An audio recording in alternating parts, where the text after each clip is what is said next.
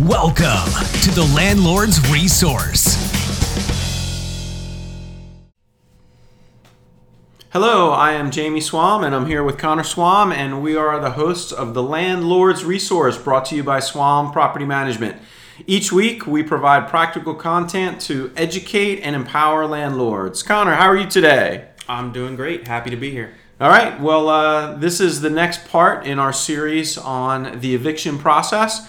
And today we're going to be talking about preparing for court. Now, I know, Connor, recently you had an experience. So kind of give our audience an overview of your experience. So real quick, we had a tenant that was unable and unwilling to pay rent. So we were forced to bring an eviction against them. And eventually we were able to settle outside of court, but learned a lot throughout the entire process, did a lot of things from scratch, spent a lot of time researching how to do all of the steps that you'll find out about correctly, so that we could get everything done, get the owner taken care of as best as possible. And it ended up working out for us pretty well, but it was a very, very hard process to understand and very scary also as well for someone who might not have gone through it before or might not know exactly how to proceed. So what was the most challenging part of the process? The most challenging part of actually preparing for court. So you've already sent out your 5 to 7 day letters. You've already gotten the notice back from the JP court, wherever you file, which gives you your court day. And so right now you're trying to prepare for court, knowing exactly what documents need to be put in the document packet that you bring with you.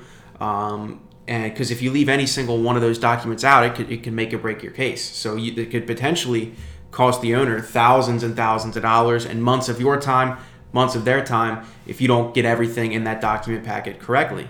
So I spent a pretty long time trying to figure out exactly what documents needed to go in there, what didn't need to go in there, what I should have, and what I might need, what I definitely wouldn't, stuff like that. So figuring all that out actually took a very long time. Spent a lot of time doing it, and that was probably the hardest part of the process of actually between getting the notice back and finishing up in court. The hardest part was actually preparing for court. I actually saw you printing out all those documents, and you printed everything out in triplicate. So Yes. Why was that? So I'll send a link. I'll put a link in the show notes about from the Delaware courts. I don't know exactly what website, but it's a Newcastle County website. It lays out exactly what you need to bring to court, and one of those things is 3 copies of every single document that you wish to bring. So not only do you need to figure out exactly what documents need to be brought, you need to now bring 3 copies of that. And I don't know if you've ever seen a law movie or whatever.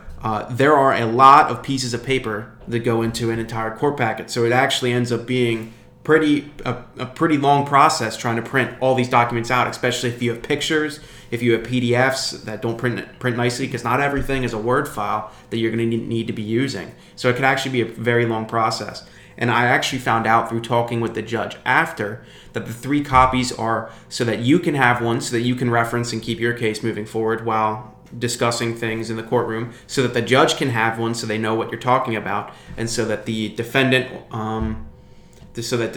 can also have one, so that they can know what you're talking about. You're not saying anything wrong. You're not presenting evidence that isn't correct and stuff like that. So that's exactly why you need 3 copies.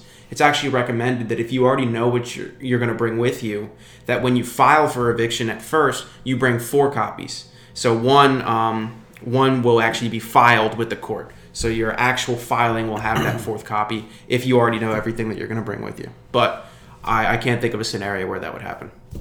Yeah, it was a pretty thick packet that you had printed out there. Mm-hmm. All right, so so what was the most important thing that you learned in the process? Most important thing I learned in the process is how integral your 5 and 7 day letter is in the entire eviction process. Literally, an incorrect 5-day letter will ruin your case completely. I met with the judge after in the courtroom and asked her if she could look over the documents that I had brought in case I had missed anything or if I should add something that I hadn't thought to bring. She actually pointed right to my 5-day letter, made a little note about one thing that I had in there that I shouldn't, and she mentioned that if someone would have brought that to attention, that it could have potentially invalidated my case as a result. Even something as small as a $4.95 fee for online banking. You're not allowed to put in there. You can only put past due rent, past due utilities, and late fees attached to both of those. If you have any other than those three things on your 5-day letter, it could be considered invalid. So those are literally the only three things. The other is how important, the other thing that I learned is exactly how important it is to settle outside of court. So I got lucky. I was the tenant and the co-signer that I was talking with on the other side. They were very reasonable. They knew the situation they were in. I was trying to help them out. They were trying to help themselves out, keep their credit intact, keep their eviction history intact. And I was trying to do the same. I don't want to ruin someone's credit and eviction history like that. But at the same time, I need to keep the owner's needs and the owner's wishes at mind. So the best thing that would happen for the owner and for the tenant always is to settle outside of court somehow. Whether that's give them $1,000 to have them give you the keys and leave, whether that's get a stipulated agreement instead of actually having to file, or whether that's just giving them a phone call and telling them that it'll all go away if they leave within 7 days. Whatever you have to tell them, whatever they agree to, whatever they will agree to get out of the house and to give you legal possession. That's also something that needs to be kept in mind.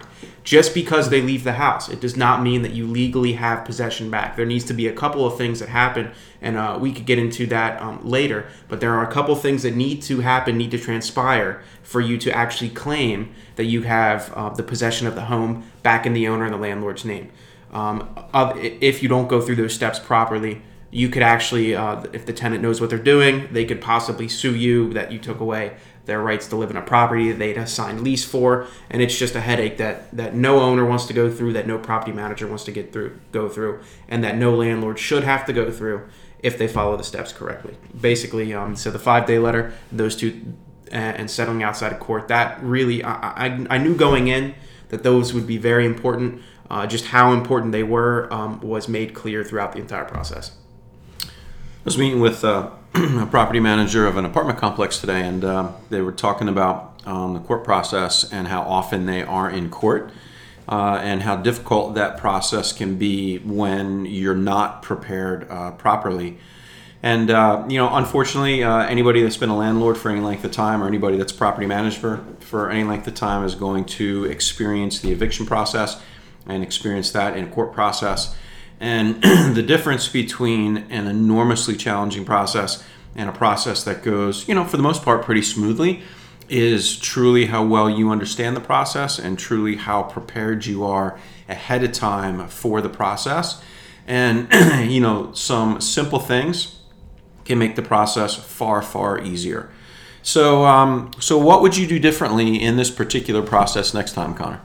So I've already stressed exactly how important it is to settle outside of court.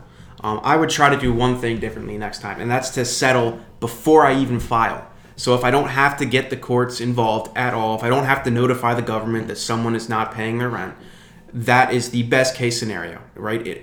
It saves everyone the most amount of time, and it saves everyone the most amount of money if it is done correctly. So without having to even file, you could get possession of the home back, and you could keep the security deposit for how many months they owe you in rent, and you could get everything back in order, and you could potentially have the home rented by the very next week if you have a desirable home and if it's clean going into it.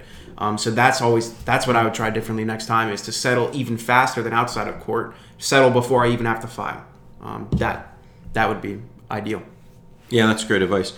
So for landlords listening to this that have not yet had to file an eviction, or for landlords that are in the midst of filing, or for a landlord that's maybe only filed once or twice, what is the most important piece of advice that you would give to them in the same situation? Yeah, I would stress again, I feel like a broken record saying this, but really settle outside of court. When you come across, all it takes is one tenant to come across that knows exactly what they're doing with the court system to really stress and pound home exactly why it's important to settle outside of court. At the end of the day, when you factor in all the costs that the homeowner has to incur, like paying the rent, paying the depreciation, paying for utilities, stuff like that, and then he has to keep the lights on and everything, but he's not getting any money for it. So what if your homeowner runs into a situation where he can't pay the mortgage and the home starts to be foreclosed upon? Well, if you go into a 6 to 8 month long eviction process, that could become a reality. Whereas if you settle outside of court inside of a month, the homeowner may lose a couple $100, maybe a month's rent and whatever it takes to clean the property. But at the end of the day, he still gets to keep everything, and you still get the property rented as quick as possible. So really, really settle outside of court at any cost. Swallow your pride. Give the tenant money if they won't move out for free. You know, if giving them $1,000 to have them give you the keys and move out, that's not a loss. That is an absolute win for everyone involved. The homeowner wins, you win, and the tenant wins as well. So if you have to do something like that, swallow your pride, pay them, let everyone move on with their life.